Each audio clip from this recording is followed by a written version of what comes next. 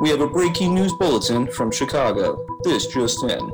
Spineless micropenis, Officer Eric Stillman, and embittered anemic Mayor Lori Lightfoot, along with raging alcoholic super wop and president of the Fraternal Order of Police, John Catanzara, have all died, slowly and painfully this afternoon, having suffocated to death trying to attempt the Dove Bar Deep Throat Challenge at Nancy Pelosi's annual Kente Cloth Orgy and Bacchanal that takes place each full moon in May. Details around the deaths remain scarce.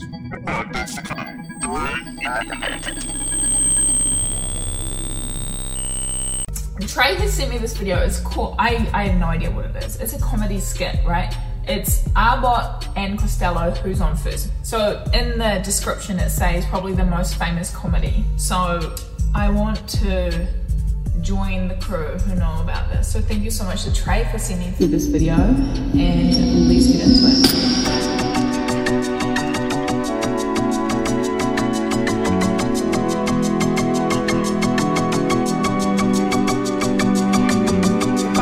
Thank you so much for joining us here today. You look at the profile of the company and the collection of assets, and look, we're still living, we're basking in the glory of Avengers Endgame, a Marvel property, great Marvel films coming out. But if you just look at the economy and you look at the American consumer vision, you'd say everything is just great. And that demand right now for these products, because they've just gotten so good. All right, here we are. We're doing it. You and me. I'm John Dixon. I've been kind of around the Chicago area doing programming here and there, writing a little for Cinephile. I've done a little work with Odd Obsession, Chicago's one now defunct, video store. But this is where it's left me. And it's left me with my good buddy, Will. Greetings all. My name is Willie Morris. I'm a freelance film programmer at this point, would be the thing to call it. Do whatever I can get my hands on. Every year I do the 24-hour horror marathon for the Music Box, except last year, of course, we did a 31-day drive-in instead because we couldn't be inside, but hopefully returning in October this year. Look out for that. Otherwise, just, the way I like to say it, I'm afflicted with obsession for movies. And so, what better way than to hang out with you and bring some people on. Yeah, I mean, we're definitely afflicted. So this is just going to be kind of our repository for gathering just the recess particles of film culture that are just fluttering through the air, like that slow motion scene of Michelle Williams in Shutter Island. Yes. We're going to talk about the Oscars coming up. I know you're excited about that. Oh yeah, all my favorite movies nominated as per usual. Big ones too. Yep. Yeah, big movies that everyone has loved, has given them a new reason to see the world through different eyes. I'm trying to think. Was the first thing that we worked on the Mall? Okay, yeah, because I was thinking it was that or the Belly screen. Yeah, it was the Mall first, which was a film collective in Los Angeles where I used to live, and me and Mike Perry started that one, and we were having a little trouble with some of our ideas, and Mike immediately said, "Yo, I'll just text my dude John. Trust me, he'll fire back real fast." And sure enough, you did. Real quick with some great ideas. And so yeah, that was the first time, but we didn't then meet for about another year or so when I moved out here. Yeah, you bought weed from me. Yep. Bought weed from you, and we talked about watching Femme Fatale under the influence. Yeah. Oh my God, that's right. Wow. That's shit. That's true. We can talk about that. Yep. Yeah, it was a great day because I expected I would come in, say hi, meet you, grab some weed, whatever. We hung out for like a good hour and a half, 2 hours just talking shit. So it was, we were in it immediately. I didn't feel like there were a lot of seeds and stems in that pack. I feel like it was a pretty... Oh, no, it was good. You took care of me. All right, well, let's kick things off here. We got someone on the line here that we're going to talk to. might have read his work in Film Comment, Village Voice, more recently on the realm of Substack, but you probably already know this dude. It's Nick Pinkerton. Hello, fellas. Welcome. Dude, how's New York right now? Oh, it's great. It's fantastic. I mean, outside of the continual, destruction of everything that one knows and loves, there's been a enjoyable undercurrent of creative ferment and general good vibes, at least among the small cabal that I've been trying to keep things alive with during the last year of trials and tribulations. The weather is turning, sun is shining, birds are singing. Patio season's right around the corner then. Finally. My gorgeous patio. I mean, I know that you got the beaches open, right? You can go surfing. Yeah, for sure. No, I am in point of fact, though I hesitate to reveal this information, knowing that there are assassins lurking around every corner. But I am quite the beach bum come weather. I won't say where you can find me, but I will be there. Hell yeah! Well, here in Chicago, we just had ours reopened by our esteemed mayor, Lori Lightfoot. You know, yeah. I admire her so much. She's been absolutely the shit during all of this. Yeah, she's cool. We love her so much. Yeah, it's this is not since the Jordan Bulls has Chicago seen just such an absolute reign of total expertise and excellence. So I mean, without a doubt, on the local, state, and federal level, we've absolutely crushed the last year. Yeah, not a single thing to second guess that I can think of. No, not at all. You're under incredible leadership. Yeah. What have you been watching recently? Let's see. I mean, last night watched a 1987 Hong Kong movie called People's Hero, starring a young Tony Leung. Oh. I've been filling in some gaps. This filmmaker Henri Dequan, probably best known for a movie from 1955, this sort of policier movie called Razzias sur la Chenouf. Yep.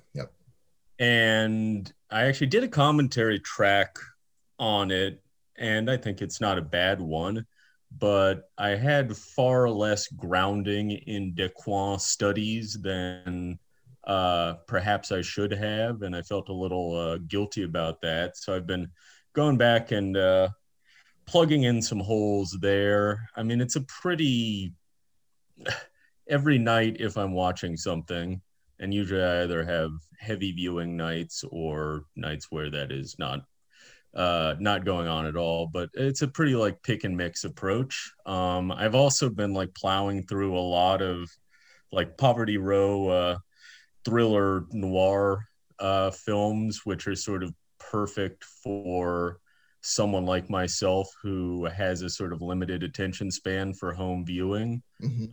I can be an absolute machine in a theater context, but anything capping over 2 hours is a little difficult for me at home. I sort of need that sensory deprivation tank thing that a theater provides in order to enter into certain worlds, let's say. So, these 68-minute, very down to brass tacks, 2-shot Poverty Row noirs that are very sort of pungent and mean-spirited and have a kind of low rent junky quality of danger about them. These have been very very good for sort of capping an evening, I guess. And I'm covering the waterfront I watched, I think Night Before Last, this 1946 title directed by William Bodine called "Don't Gamble with Strangers," That's a which great is title. among the sort of poverty row noir that I've been ripping through for the esteemed Monogram Pictures. A very strong entry, starring one Kane Richmond. Yeah.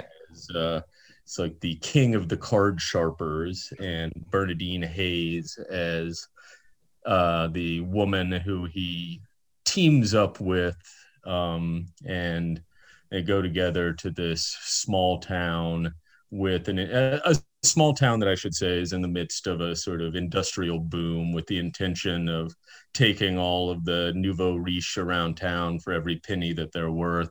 And she gradually develops a conscience about their operation, which he does not. This being kind of expedited by the fact that he gets eyes for a wealthy young woman, or soon to be wealthy young woman, and high drama all around. So are you close to becoming like a full-on Bodine defendant, or? I mean, you know, I got a lot of territory to cover before I can claim myself to be a Bodine expert of any kind whatsoever. Fair. But you know, these are it's kind of a bottomless trench of these things, and I'm working my way through bit by bit. I mostly ask because I hardly log on to the internet these days, but when I do, I'll usually see a Nick Pinkerton tweet. I'm so happy to discover that we had both revisited Picnic on the Grass at the same time. Yeah. I mean, that I was, for whatever reason, like absolutely bulldozing through the like latter days Renoirs. I mean, it's not actually for whatever reason, because I was doing commentary tracks for La Fille de l'Eau, his first feature, and his second, Nana, for Kino Lorber.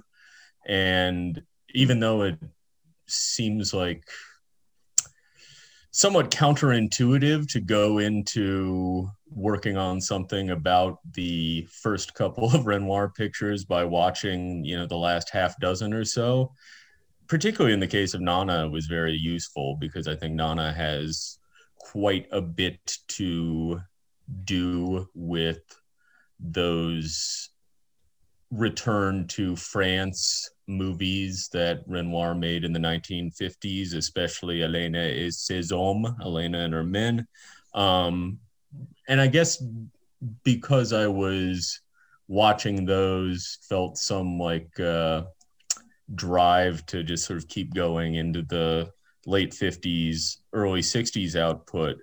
And I mean, that and The Elusive Corporal were both really invigorating rewatches in a pretty like dispiriting time. And, you know, particularly with the Picnic in the Grass, this sort of nightmare image of technocracy quashing out all natural human impulse, which is, you know, something you can find kind of throughout Renoir, but articulated maybe more bluntly than it often is just absolutely like tonic viewing, like ice water for the soul. Oh, for sure. Perfect way to put it. I had noticed that, and I don't remember how long ago this was, but I knew that I had to ask you a very serious question about something you had been watching. And that was, it seemed like you were going through the filmography of the classic duo Abbott and Costello. I was, yeah. What did you deep dive into there? Well, I mean, part of it was because that box set of all the Universal films appeared, and I was doing that for Sight and Sound, just doing a piece on that. And it was also for pleasure, as I am a fan. So, I mean, there was a professional pretext, but like as with most things that I do, the desire to do something precedes the assignment. So I by natural inclination would enjoy going chronologically through the entire or very nearly entire Abbott and Costello filmography. And if I can have some financial incentive to do so, however meager, I mean, because, with something like this, the actual like breakdown of like how much you're getting paid per hour to watch 20 Abbott and Costello films, and then file like 1,000-word piece and like pull $200 from that. It's beyond degrading. There is not not a ditch digger in America who makes fucking less money. I mean, not that there aren't ways to do better, but this is like a purely like sort of punitive measure to enact on oneself. Well, I mean, I don't know. I won't say that there were any huge surprises. The boys come out of the box pretty strong. There's a little dip in quality come the middle 1940s, and there's a definite taper off. But I'm an enormous fan of the 2 seasons of the Abbott and Costello show, which I think is sort of a pure distillation of the qualities of the duo. And it's also, how to put it, like the gags are so shop worn at this point that they're like pushed to a level of near surreality.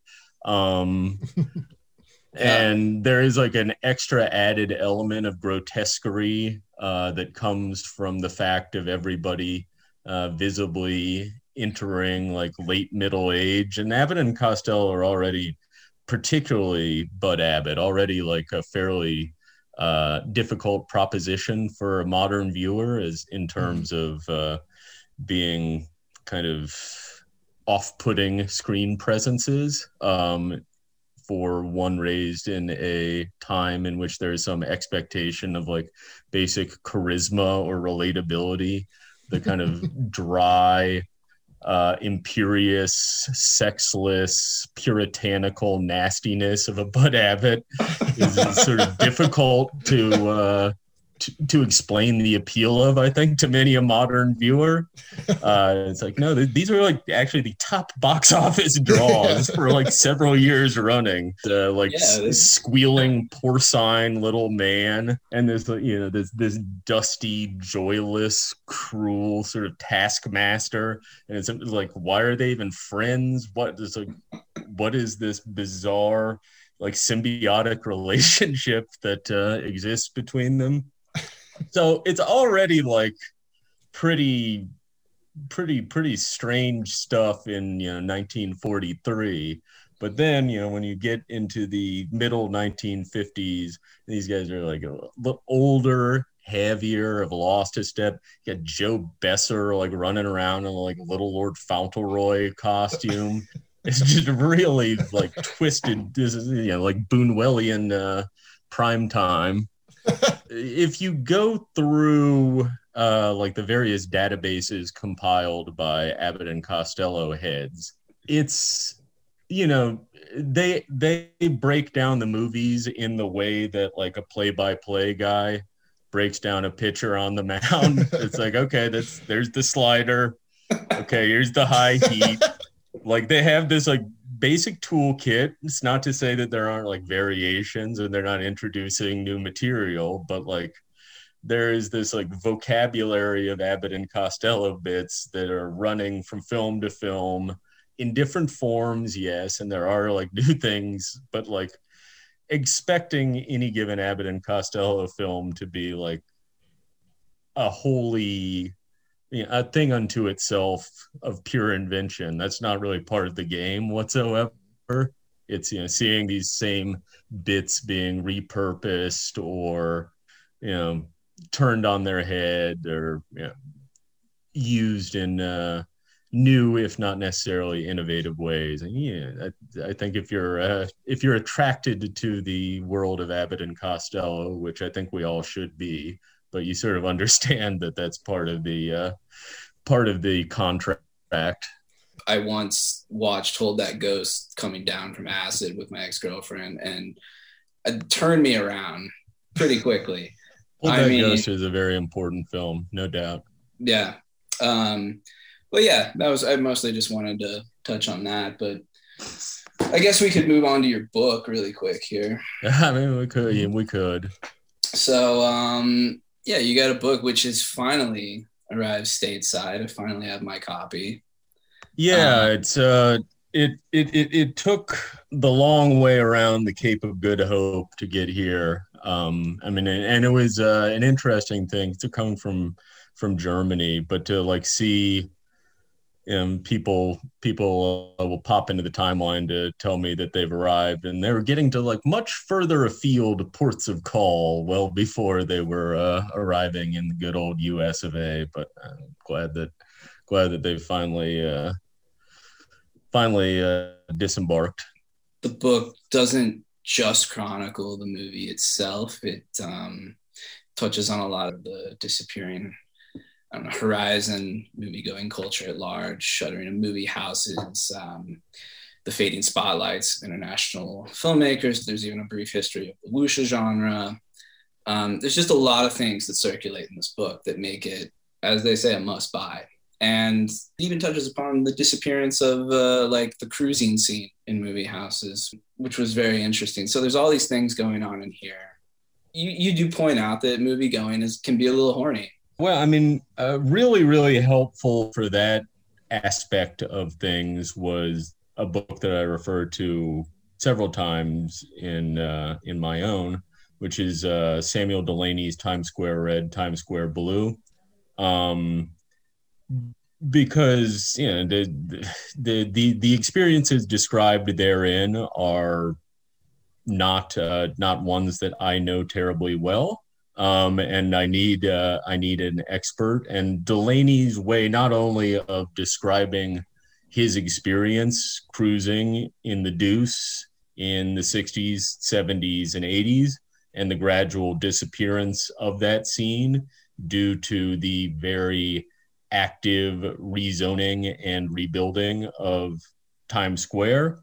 A lot of what Delaney is talking about correlates, I think, to some of the ideas that are very present in Goodbye Dragon Inn. So that became a extremely useful key for unlocking things. I should mention that the current AMC Empire that stands on the south side of 42nd Street was, as part of this renovation or gussying up of Times Square, was moved a few hundred feet from where it had previously stood. And the task of moving it was accomplished, or appeared to be accomplished, by two giant inflatable figures of Bud Abbott and Lou Costello, because they had first performed together on stage in the theater that is the present day AMC Empire. Wow. So it's all connected, man. Damn. Oh, wow, that's crazy. I'm glad that we touched on Abbott and Costello before that. That's wild. Yeah. I didn't expect that connection. Do you remember the first movie you got some in? I will not answer that question, but this is this is a series that I've talked about with friends before. It would be a guest curated series, and you'd have this like totally disparate jumble of movies, and each one would be introduced by a different presenter. And the entire premise is these are just movies that people have gotten either jerked off or fingered in, and everybody would just come in and say, I'd like to introduce Event Horizon, which kind of gave the game away there. And this is so you just have this just totally like Krippendorf's tribe, like followed by Follow That Ghost, for example, followed by Je tu il elle. Who knows? This is a great series. I hope you do that someday.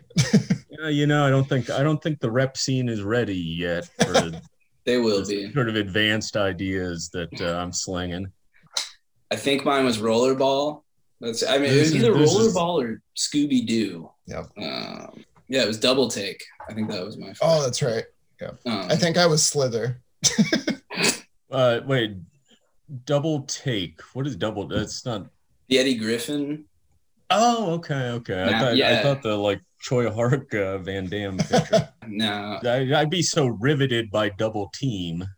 If any harlot were to reach for my zipper, I would bat her hand away. That movie's wild. I just rewatched it.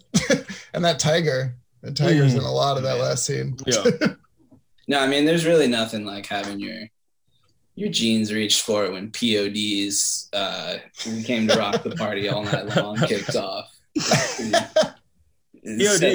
they were Christian gentlemen. POD, if memory serves. Yeah, that's right. They did come to rock the party, but they made a point of letting you know that it was kind of a clean party. Yeah. And I remember well, they said, don't want to get caught messing around because a party ain't a party if it gets shut down. Which is true. Like, no bad stuff. It's a clean rocking party.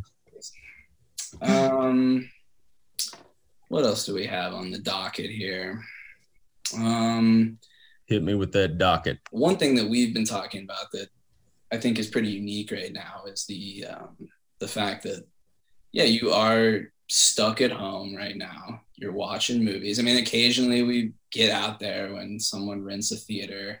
I mean, I just saw Godzilla versus Kong in a theater by myself, and I had the worst time ever. But I don't know if that's changed, just like the fact that the movie sucked so bad, or that it was, I guess, what do you see about your own movie-going habits having changed? And I know you wrote a piece that kind of talked about this, and I just want to read the quote real quick. That you said, at the threshold of adulthood, movies can provide a vantage, very often a deceptive one, on what lies ahead, a means through which to fantasize and to rehearse for real life. They can offer a preamble and anticipation.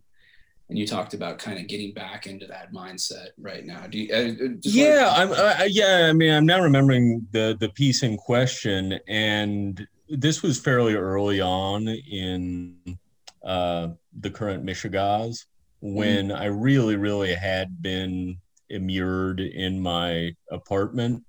And I felt like at that time that I was having a particular experience of movie watching that was closer to what I remembered from adolescence than I had for a very, very long time, because I didn't have anything to speak of that constituted a life, like the entire process of socialization, which is quite a precious one to me, had been taken away. And like suddenly you do feel like a kind of 13-year-old shut-in with like a stack of 4 VHSs every night that you're just buffaloing through, and all of the sustenance that you draw from your day-to-day life, your relations with other people, or at least a great deal of that sustenance, like, was not there anymore. And I felt very like reliant on movies for that. And it's not a way I particularly like to feel. I mean, I much prefer the like adult relationship that I developed towards films, where it's not the like single outlet. It is something that exists alongside my lived life and certainly augments my lived life in many ways. It's not like I'm like sitting at home watching films and like getting like extremely moony or sentimental or attached to some lady who I find attractive in the thing, and like building these like adolescent fantasies. Like I don't like that, but it was sort of interesting to, I think, re-experience that like total reliance on films as an outlet and a way to connect to the wider world or fantasize about an idea of the wider world, in total absence of the things that one hopefully obtains as you cross the threshold of adulthood. I mean, I think what the last year really elucidated for me is how vital theatrical movie going is to me in many ways. And it's not to say that I haven't had a very fruitful and often enjoyable year and change of film going or movie watching, let's say, at home. But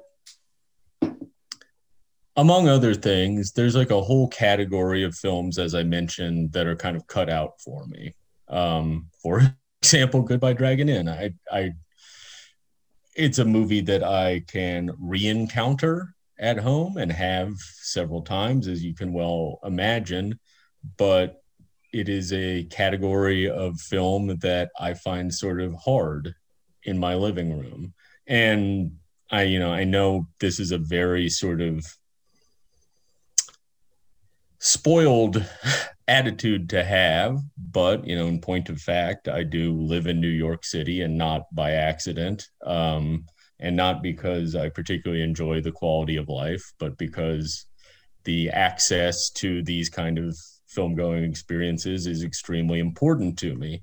And I know my case is fairly unusual, and I know it is not something that everyone has access to, and I don't want to in any way sort of suggest that those experiences are second rate or anything like that. But for me personally, that is a very sort of paramount way of going to a theater is a very paramount way of encountering works, period, full stop.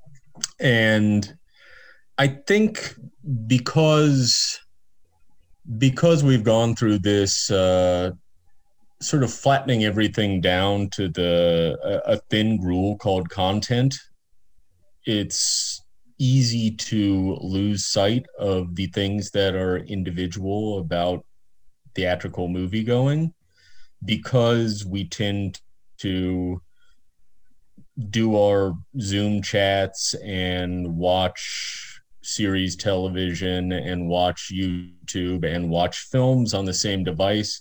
There is this sense that all of them are jockeying for position on the same level, but I do think that there is something enormously singular about the experience of theatrical movie going, and I felt myself tremendously saddened at the loss of it.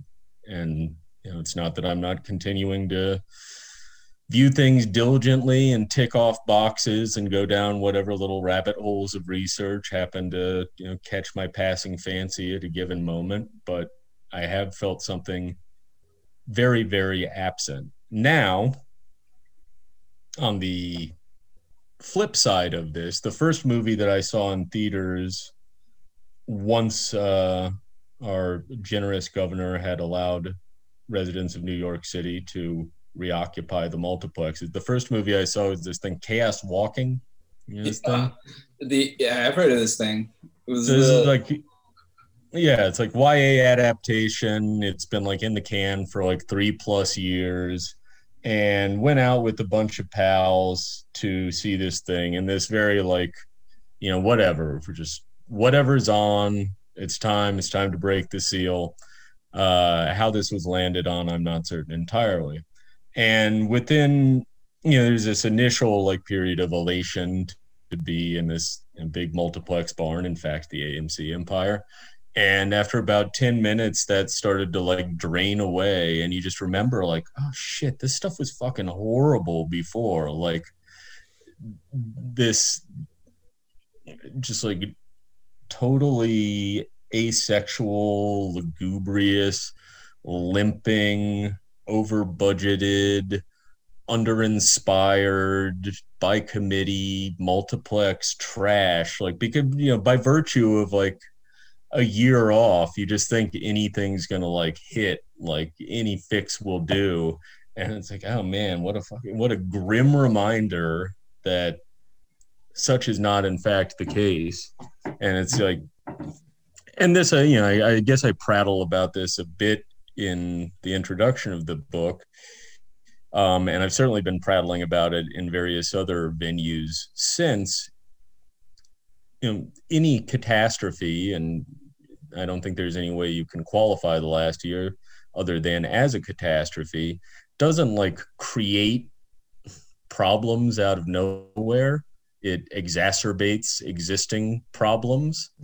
And the fact that there was already something profoundly rotten in popular film culture, I think will only become more clear through as we sort through the dust and debris of the last year.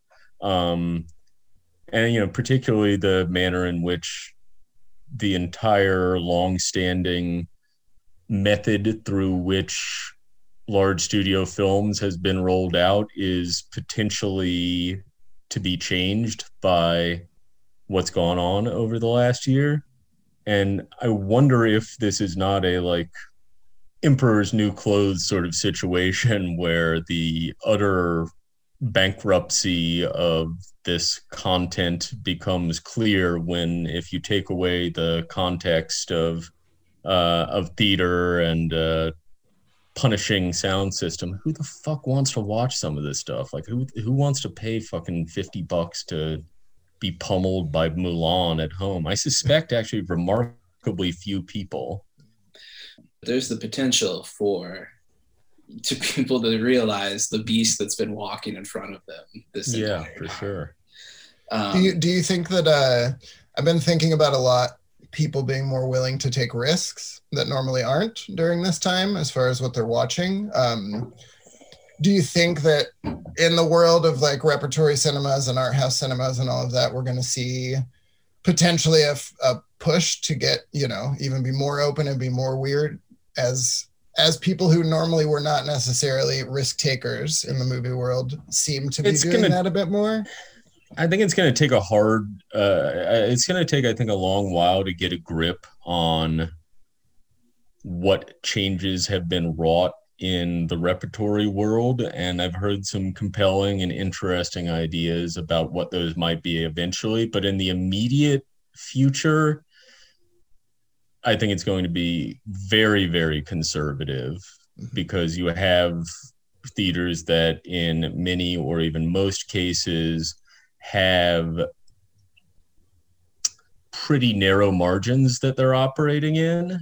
And when you're dealing with limited capacity, when you're dealing with, you know, maybe concessions being off the menu, when you're dealing with all these things that make hitting those margins all the more difficult, you're just going to go with sort of tried and true things that are going to move people through the turnstiles. And that's like pretty understandable. I think it will be a while before, certainly for institutions that are paying for shipping prints, you're going to be seeing far fewer prints for a while. I hope not forever. I don't know. I mean, the argument has been made and was made by a guy called Steve McFarlane, which I thought was an interesting one, that because there has been this creation of these various sort of home cinema experiences where various theaters have their like online element, that it's going to become only more difficult to get people out, and you'll be depending more on rare materials, i.e. prints, or you'll be dependent on in-person appearances. And yeah, I think there's a lot of logic to that. I'm also extremely wary of that because I'm wary of anything that takes film going further and further away from the basically casual experience that it is and makes it more into a very sort of specialized, bespoke experience, not to take anything away from in-person appearances or these various other like value added elements. But if it becomes a matter of every screening, repertory screening, having to have some like little extra to put it over the top, and that's reflected in prices, and that takes the thing further and further away from something that it's already grown quite far from, which is this basic egalitarian idea that it is this sort of untucked slobbo medium, which is what I like about it. I feel a certain anxiety about that possibility that, I like I like about film going the fact that it is generally not something, as opposed to, I don't know, going to the theater, as if I ever do that, but something that you're not planning a week in advance, that you're seeing what's on and you're rolling out and an hour before, and you run into whoever you run into. That like basic leisurely quality I would miss so terribly. And I hope it is able to retain that. But I mean, that's something that has been drained out of life entirely through the course of the last year. The days of a like complete forward retrospective on 35 are just gone. It's a huge drag, and I wish it wasn't the case. But purely pragmatically, that's not a thing I expect to be seeing in my lifetime. Unless I happen to be, I don't know, a handful of festivals that really have both the funding and the commitment to pursue that sort of thing. Mm-hmm. Can speak to what the developments that I've seen over the last decade have been, which have been a overall move with some slight variance of the major studios to follow the template established by Bob Iger's Disney, that is investing in IP, putting out a much smaller slate of titles, but investing a great deal more in each of those titles rather than that like rather variegated release slate that was the world of my youth. And I'm not going to like romanticize it over much, but you at least did have a fairly wide swath of titles coming out that were attempting to address a lot of different demographics and attempting to work in a lot of different genres. And now you have kind of a world of super movies, largely based on extant IP, all of them looking to hit that target of creating a franchise and being able to roll through a fresh cycle of tent poles. And I just don't care. It's really quite depressing because that is my point of entry, like total multiplex rat, totally omnivorously gobbling down all that garbage. In addition to, I think, other things, in addition to like trying to piece together some clumsy idea of film history. But I just don't fucking care. I don't care. Like the output of the major studios, not to say that there aren't a handful of figures who have managed to like continue operating within that system and doing things of interest. There are certain performers who I'm interested in, certain filmmakers that I'm still interested in who are working on that level. But in the main, I don't care. I could not fucking care less. And if there is some catastrophe other than the catastrophe that has affected absolutely everything, but if there is some hard and fast proof that this formula isn't effective, then I imagine, as any good businessman, that formula will be tweaked, and it will be considered that this carpet bombing with IP is not the most effective way to meet your expectations for the quarter. But if it continues to work as it seems to have been, the last year notwithstanding, then it's just not a thing I'm interested in, and I just don't feel any desire to participate in it on any level. I just want to clock out as completely as possible and spend my remaining days on this earth pursuant of things that are more in line with my interests and what I care about. So you're not going to watch Space Jam: A New Legacy? So, no. No. There's a lot of Abbott and Costello movies too.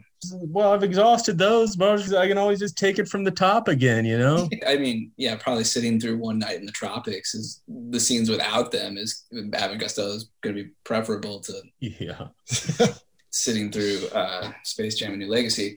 Yeah, I'm just into the B stories and Abbott and Costello. I know those guys kind of bug me, but I just like the light romantic subplots. Just start editing like that version. Big supercut, all the like Patrick Knowles, Andrew Sisters scenes. That I'll do the like Chico scenes and all the Marx Brothers movies. Yes. Yeah, damn. It's funnier to say Zeppo Marx. I mean, the Chico scenes are whopping it up. It's very funny. Space Jam: A New Legacy, I find very ripe to discuss right now. One, since we're talking about IPs, I did watch the trailer, and that's probably all I'll see of it. But boy, that sure looks a hell of a lot like Ready Player One. Oh yeah. Except with, I don't know. That's the thing that really fucking bugs me. Is on one hand, I have a sort of basic learned distrust of these things at this point, of these mega movies. On the other hand, I try to be a diligent follower of the Andrew Saris forest versus trees critic thing, and to be a trees critic and to not just issue these sweeping denunciations and try to know what I'm talking about. And my initial response to Space Jam 2, whatever the fuck the subtitle is, my initial a new legacy. Yeah, A New Legacy. My initial response to it, as somebody who I think has a fairly good grip on what these sort of movies are at this point, is exactly that. Like this looks very much like a sort of Ready Player One-esque, like mulligan stew of pop culture, but done with far less introspection and intelligence and craft. That's my initial response. Then the voice of Andrew Saris is like, Nick, you're being a forest critic. You can't talk about Space Jam 2 unless you watch all, 2 hours, 27 minutes of it. I hate it. Because I try to get out and they keep drawing you back in. Well, I do want to be a conscientious person, and I want to extend the benefit of the doubt to Space Jam 2. So, once you get bitten so many times, though, it's hard to keep going back. Space Jam 2, but it's a safe place this time around. There's no Pepe. Pepe's gone, but you got the Clockwork Orange characters. So, yeah. Will, do you want to ask a question while I run to the restroom? Yeah. Mm-hmm. I'll be right back. In the meantime, I'm always curious for people who work so much in the world of essay writing and commentaries and things for these home video releases that we're getting a lot of. If there's anything, obviously I understand when you can't talk about shit yet, but if there's anything you're excited about, coming down the pipeline. Yeah, I mean, I did a commentary for Cecil B. DeMille's 1947 Unconquered. Oh.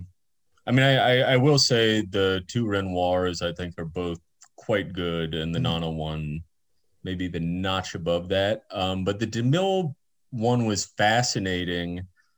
And what is interesting, I think, about these particular jobs of work is it is not always the greatest film that makes for the most illuminating research process. Mm-hmm. And it's a hefty movie, as the DeMille epics tend to be, running a good 2.5 hours. And that's a lot of airtime to fill. But there is so much stuff that I found on it. Not only the usual pre-publicity puff pieces that would run on most Studio A pictures and are definitely going to run on a DeMille picture, because he was nothing if not a great ballyhoo artist. Yeah. So not only do you find all of this stuff, but DeMille is so active a public figure at this point. The making of the movie and the release of the movie correspond to the ramping up of HUAC in Hollywood, and the acting of not only DeMille but the film star Gary Cooper as friendly witnesses in HUAC trials that are happening in DC in October of 1947, the year of the movie's release. Howard Da Silva, who's going to be blacklisted shortly thereafter, plays the film's heavy.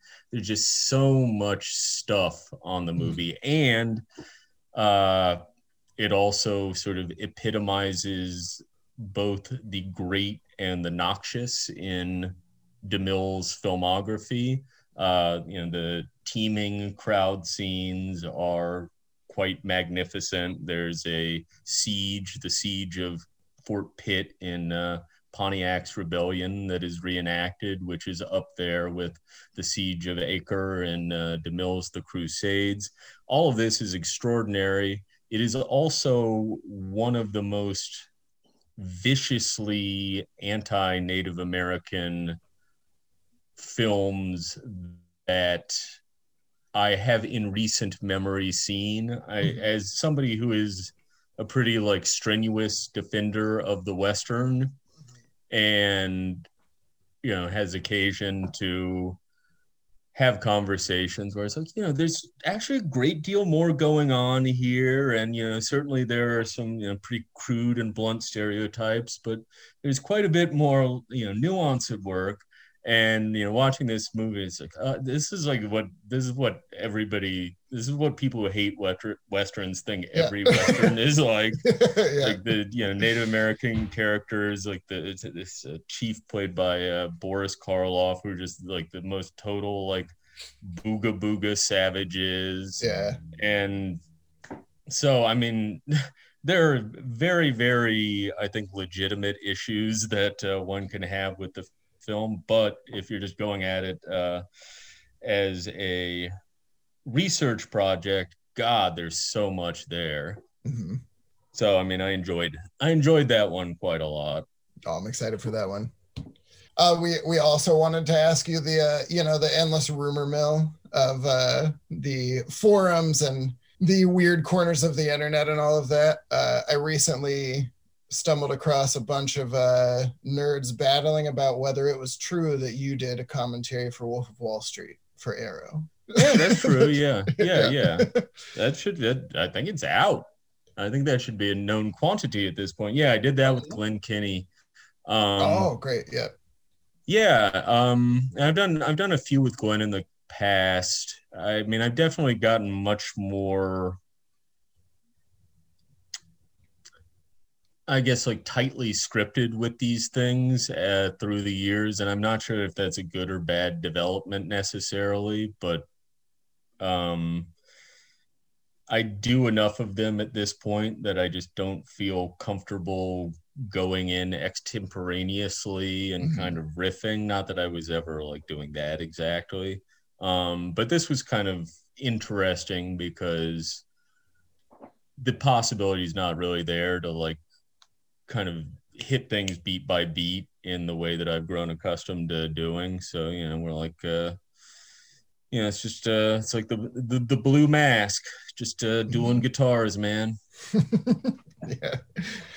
Jumping back a little bit to what you were talking about with when films have, at times inarguably upsetting or offensive things or whatever, which of course gets more light on it these days than it has in the past. I was thinking about it this morning also when I was reading your essay for The Long Gray Line, and you talking about how much people miss out on, if they think of, if they're thinking John Ford and it's just thinking jingoistic, or if they're going the other way, and the importance of balancing, being able to have all of the different sides and opinions in your head. I'm just curious, in your, just in your everyday life, prior to obviously how we've been living the last year, when you're out in the world, do you find people pushing back on that at all when you're talking about these films that are potentially, more complicated or whatever we want to call them? I don't know. I think the way that the conversations that I have in the everyday world, and part of this certainly has to do with the fact that I'm conversing with people who want to converse with me, and hopefully vice versa. There is a much greater, even when opinions differ, there is a sort of a much greater capacity for working through such matters and talking about such matters without like flying off the handle. And all of this is the sort of thing that, 280 characters doesn't really lend itself to. And like that level of like vituperation and totally shutting down the moment that some kind of off-putting idea enters the conversation. I don't know. I don't encounter that in my day-to-day life. But then again, I have the ability to curate my day-to-day life in a way that I don't necessarily try to or succeed in doing online. And I don't know. I occasionally will like operate as an adjunct professor, as I did for much of 2019, and will be doing hopefully in class in fall of this year. And started doing this maybe 5 years ago, when already the scuttlebutt was that the younger generation were comprised entirely of militant puritanical scolds. And that's not really been my experience. I think that there's like, certainly there are more broadly shared attitudes about art and morality that are not attitudes that I share, nor do I think that they're would be particularly commonplace in people of my generation who are attracted toward the arts. But I've really had largely like very positive back and forths with so-called abstemious finger wagging like Zoomers in a classroom setting. And certainly where I'm coming from is not going to correlate always with where they're coming from. But that like total sort of brick wall thing that I think sort of happens online, where there's some sense of like mortal offense being given if you fail to correlate your opinions to those of somebody else. I just don't really encounter that in my life very much, and I guess that's something that gives some small hope to me, absolutely. At least. Yeah. Brick, going back on with Space Jam, and let's chop. I kind of want to dive back in. One of my favorite pieces of yours is your piece on Ready Player One, because it does incorporate, kind of like your book here on Goodbye Dragon Inn. It incorporates so much on what is existing around the film.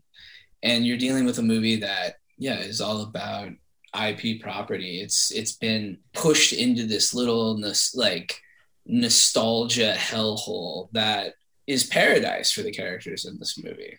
I don't think a movie-going audience, when they approached Ready Player One, was exactly seeing a very sad, despairing vision of the future ahead. But I guess I just want to know some of your thoughts regarding that and where we're at now, because the movie is a blockbuster. It wasn't like this is some like weird art house movie. It was a big movie.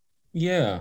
Well, I mean, when you bring up the case of a Ready Player One, and to go back to my bemoaning the like piteous state of studio filmmaking, part of the sadness of that is it's very exciting when you can see a formidable filmmaking intelligence using the full mechanism of the like industrial studio apparatus in a cool way.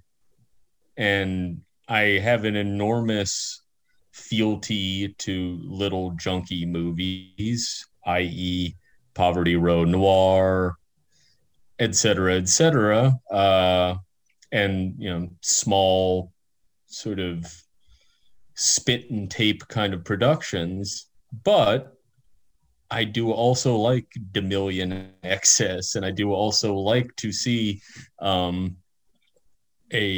film made with every resource that the filmmaking capital has at its command that is as rich with ideas and is as propulsively put together as Ready Player One. And so it's not a mere like, you know, fuck Hollywood sort of thing. It's like, what a drag that all of that is there and could be used in so much like so many better ways than it is presently being used. As to the film itself, I rewatched it last year, and I can only say that my esteem for it and my admiration for it has only grown, and that there is this, you know, deep streak of regret and melancholy of the nerd, Mr. Spielberg, in late middle age, looking back over a lifetime spent in childish pursuits. And there's like a great, a rich vein of introspection, I think, in the thing, but also a real robust sort of heroic element to it, and a real like dizzyingly romantic element to it that just moves me so much. And I think does, you know, I you can sort of plug it into whatever your particular passion is, but you know, when motherfuckers are talking about zeroing out to save the Oasis, it's like that's me, bro. Yeah. It's film culture's in danger, dog. We got to zero out to save the Oasis. Like 100%. Like there is absolutely no ironic distance whatsoever there. That is wholly the fucking mindset. Just a rich, emotional, wonderful film. It's a beautiful, it really is. And I should say I'm not somebody who's consistently found worshiping on the altar of Steven Spielberg, and I was kind of blindsided by how much I did care for that movie. It really makes me think of like the Spielberg of 1941. Which is 100% a film that I love so much as well. Yeah. It's like so good.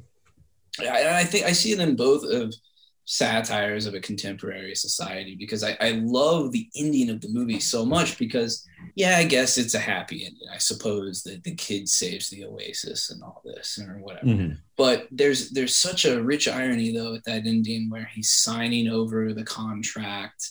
There's such a emphasis on the pen going on the page that obviously I don't think Spielberg's trying to beat you over the head with it, but I do think it's a much more downbeat ending. Well, I mean, and this is a thing that one encounters so rarely in films on that scale that it's a bit disarming when you do, is that it is at one and the same time, I think, like affirmative in this very full-throated, red-blooded way of what it's presenting, and also has this auto-critique in it. It is presenting two opposing ideas at the same time, and we're, I think, so used to being grateful if a single glimmer of an idea shows up in a movie that have this sort of tensile tug of war within the movie is like, what a treat. It's very rare. I mean, we don't see that a lot, like you said. I mean, bringing back like The Long Gray Line, I mean, that's a movie that I see as this, they have two opposing viewpoints. There's a tremendous melancholy in that movie. I mean, however affirmative the final Fordian parade and presentation of arms at the end is, this motherfucker just lived in West Point for 50 years. That's and fucking everything depressing. he did. Yeah, everything he did brought him back into it. He broke all those fucking dishes and he's back in. Yeah. It's like, you ever see Michele Suave's Cemetery Man? Yeah. Yeah, it's like the end of Cemetery Man. It's like trying to get out of town. There's just this fucking gulf in front of him. Again, I should probably watch what I'm saying, but I'm not sure we're going to get that with the West Side Story remake. But hey, hope springs eternal. This is like a point I've reiterated so many times. It's probably pretty exhausting by now. But like at this point, any distinguishable personality that is operating on that level, I'm grateful for. And Spielberg is an example of somebody who's very agnostic towards and often hostile towards as a younger guy, and the personality is one that I don't perhaps across the board jibe with, but just by virtue of the fact that it's a personality, it's like, oh, thank God. Yeah, yes. God, like it's a fucking person. I don't even care if I like the person. It's like, what a treat. But do you mind if I peel off for a second here? Yeah. Use the head, grab a beer? For sure. Cracking open. Dude, you want to know the gross reality of who I am? Not only is this ice house, but if you could see, you'd notice there's no condensation because it's warm. Oh, God. Do you have any more ice house around you right now? Is there a particularly icier house around you right now? Oh, yeah. I got another over here, also warm. I'm just lazy. You're a sick fuck, man. Dude, the only thing I put hard discipline into is movies. That's it. Everything else, I'm like, well, fucking whatever, man.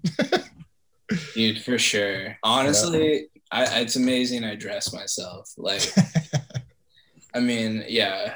I'm just walking around in just super thin cloth shorts the last couple of days of just the world's worst t-shirt on. Oh, yeah. I mean, this is a stretch because, like, a friend of mine, made this shirt. But, like, I tell you, before that, man. Oh, Jesus Christ. That's a cat. Get out of here. Dude, this, I swear, Will, you got to get one of these. These rule. And so fucking weird. I can't believe that exists. You throw your beer in this thing. You leave it in there. You have it near you. It stays so cold. What is this product? It's ice cold beer. What is this product? Beer cooler thing. Yeah, my girlfriend's parents got us for it. It's very nice. Let's round this out here. Another point that I really wanted to talk about in regards to your book, and we've kind of already touched on this, but it's you talk about how Simon Lang was, he was for as much as it could be at that time, was a pretty big name. I mean, you said your grandpa saw Goodbye Dragonin. Yeah. I mean, there was definitely some heat coming into that movie, let's say. Yeah. Definitely some heat.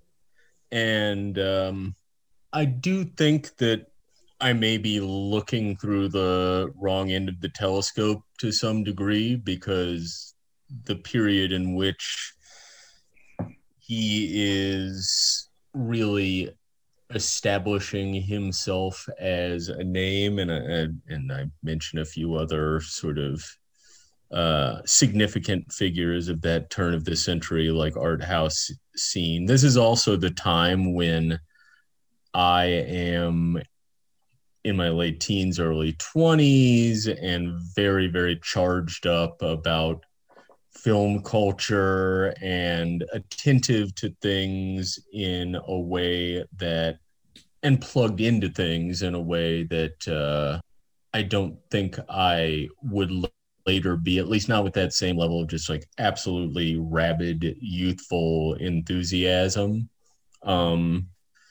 So maybe these things seemed larger at the time, but I can also find enough anecdotal evidence to suggest to me that there was at least still a little more reach for this kind of filmmaking in the United States of America at the turn of the century than there is today. I mean, another instance would be, I remember seeing Edward Yang's Yi Yi in Cincinnati, Ohio, at the Esquire Theater with my father, and that, a however long 3.5-hour Taiwanese movie playing at a theater in Cincinnati, Ohio, that seems pretty fucking improbable to me today. Mm-hmm. And it's not to say that there aren't robust scenes in certain major culture centers in the United States where certain figures are known quantities among art house regulars, but it just seems to have retracted somewhat. There seems to be a sort of element of like almost willful withdrawal. I can remember going, I'm from Kansas City, so Beautiful city. Great city. They had a theater that's now closed called the Tivoli. The Tivoli's closed? Yeah. It did. Man. I didn't know it closed. That was my entry point to this shit. This place ruled. I remember you walk into the place, there was a gigantic poster of The Devil Probably right next to Made in the USA. Mm-hmm. Made in the USA. Right next to each other, right when you walk into the place. And I remember the greatest poster of all time by Raymond Savignac, which stands in the entry to my apartment right now. There you go. So this was like a place that I can't, I remember they were running in big announcements, Claire Denis movies. They were running Kiyoshi Kurosawa movies. They were, Leos Carax. And, but obviously the theater's closed, so that tells you where that goes. But I know you talk about it, but I guess outside of like Hong Sang-soo, maybe you're a Pichitpong or Asakal, the art house figure is receding. I wouldn't say it's completely disappeared, but I would say that it's going further into the fog.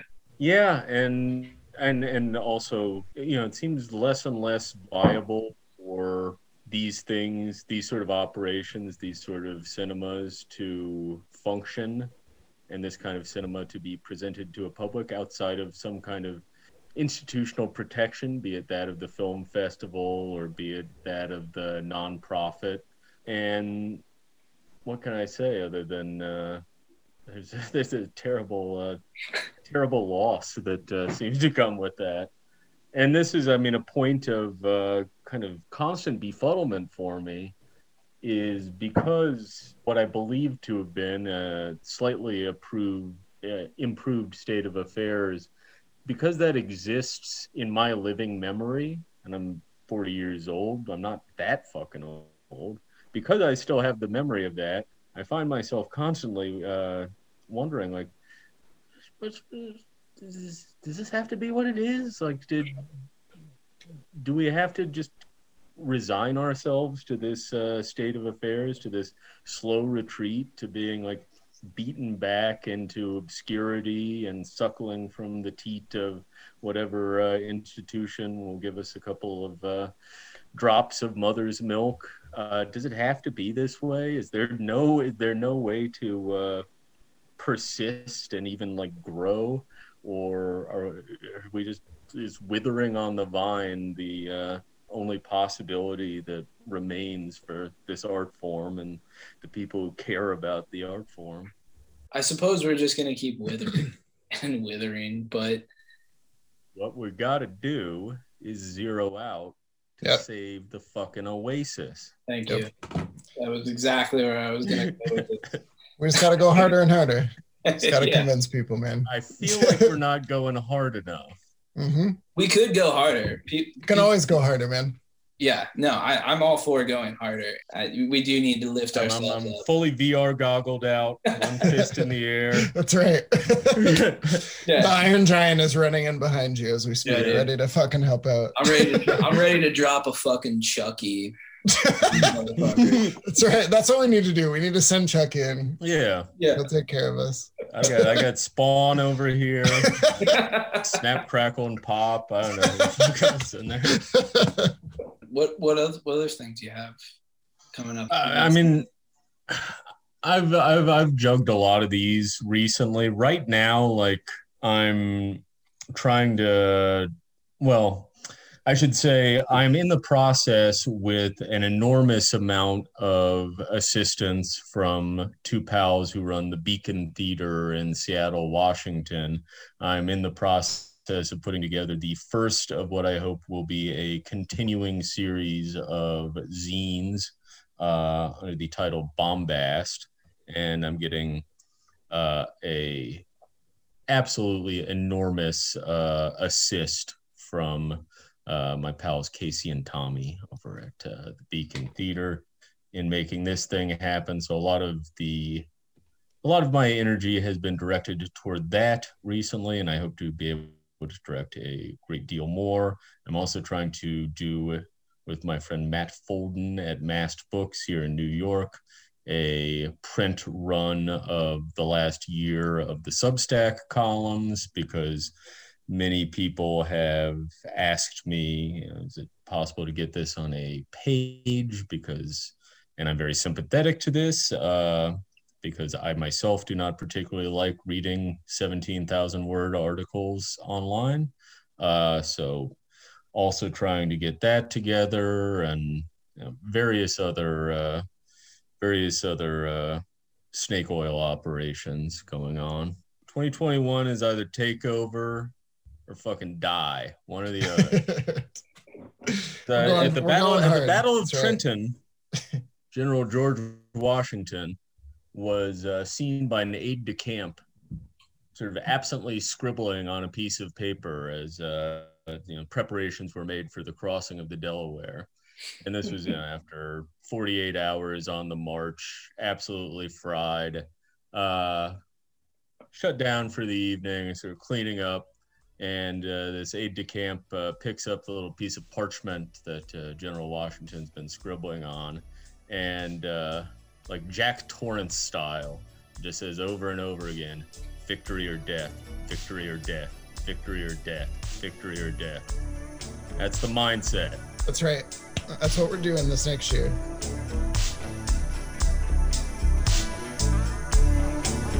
the name of Artemis, in the name of H, in the name of Daito and Sho, we ask you to join us on Planet Doom. In the name of James Halliday himself, please save my voice.